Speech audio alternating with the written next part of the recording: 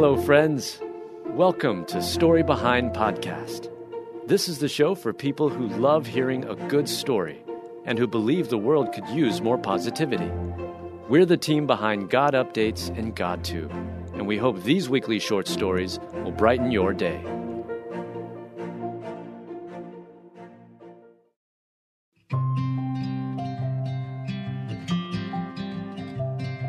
Walt Disney World employee sends police after realizing call to buy tickets is a cry for help.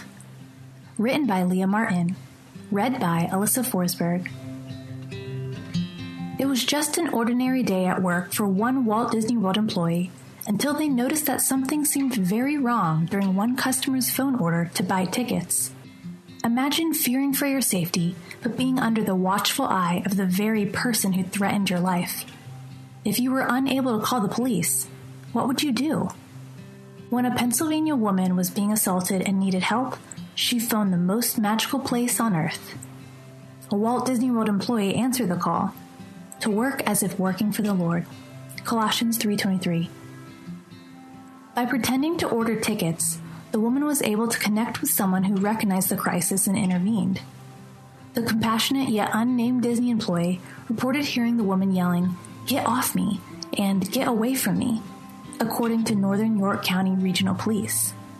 With the charitable concern of a Good Samaritan, the theme park employee took action. She quickly asked a series of 3 yes or no questions to help the endangered woman reveal her need for rescue without risking further provocation. Motivated to be of assistance beyond selling tickets, the employee pressed in, asking the Pennsylvania woman if this call was actually intended to book a vacation. The woman replied, no. Promptly, the ticket booker confirmed the situation by asking if someone was hurting her, and then if she should send law enforcement right away. The woman replied yes to both, and the employee saw to it that police responded swiftly. Thanks to the Walt Disney World employee's quick thinking, police were able to stop the attack, which the woman told authorities had happened during an argument she and her boyfriend, Wayne Shiflett, were having. The woman told police that Wayne was threatening to kill her, slapping her, and grabbing her throat. Police arrested Wayne, who is facing charges of strangulation, threats, assault, and harassment. Because this thoughtful Disney employee decided to care more about another person than selling a ticket and leapt to the woman's aid, the woman being assaulted was provided protection and rescue in her time of need. It's a beautiful example of a brave choice in what was surely a busy workday at Disney. Rescue the weak and needy, deliver them out of the hand of the wicked. Psalm 82:4. Hey listeners, I want to ask you a question. Do you feel like your prayer life is stagnant or stale? Do you desire to make prayer a part of your everyday life? If you answered yes to either of those questions, then we've got a podcast for you. It's called Teach Us to Pray. The Teach Us to Pray podcast, hosted by Christina Patterson, walks you through simple, effective steps to grow the spiritual discipline of prayer in your life. When we grow in prayer, we grow closer to God. You can find the Teach Us to Pray podcast at lifeaudio.com or in your favorite podcast app. And don't forget to subscribe so you never miss an episode.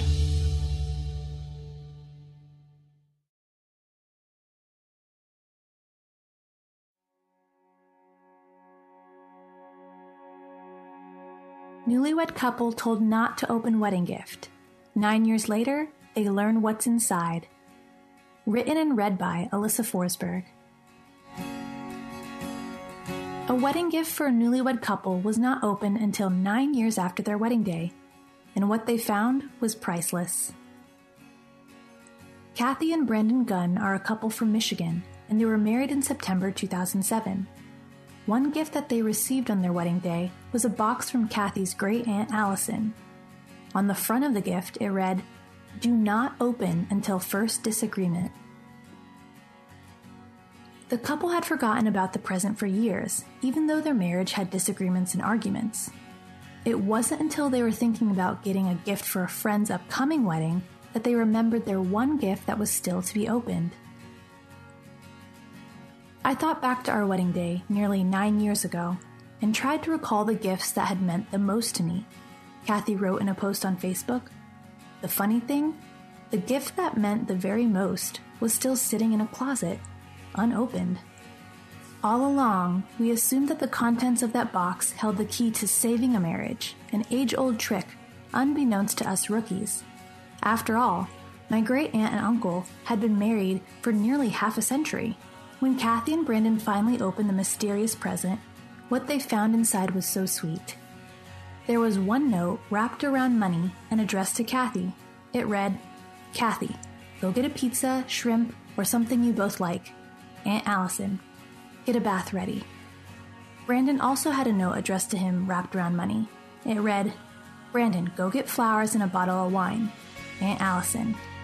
For 9 years, that box sat high on a shelf in various closets gathering dust, yet it somehow taught us about tolerance, understanding, compromise, and patience.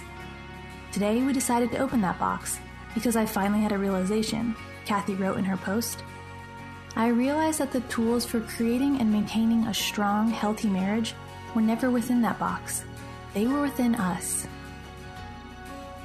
What a sweet story that reminds us about how important forgiveness and compassion is within a marriage.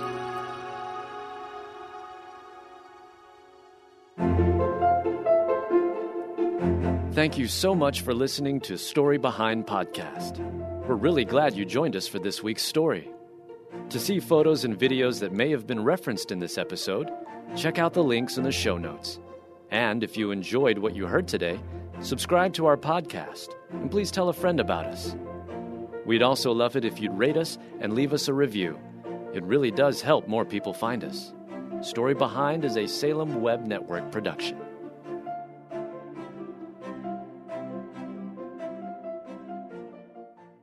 Have you ever attempted to read the entire Bible? Did you do it, or did you only make it part way? I'm John Stange, and I host a podcast that will make it possible for you to make it through the entire Bible, one chapter at a time. I've been hosting the Chapter a Day audio Bible podcast since 2015, and every single day of the week, I read one chapter of Scripture, then follow that up with a time of prayer. And if you're looking for daily insights and inspiration directly from God's Word, I hope you'll give the Chapter a Day audio Bible a listen. You can find it at lifeaudio.com or on your favorite podcasting app.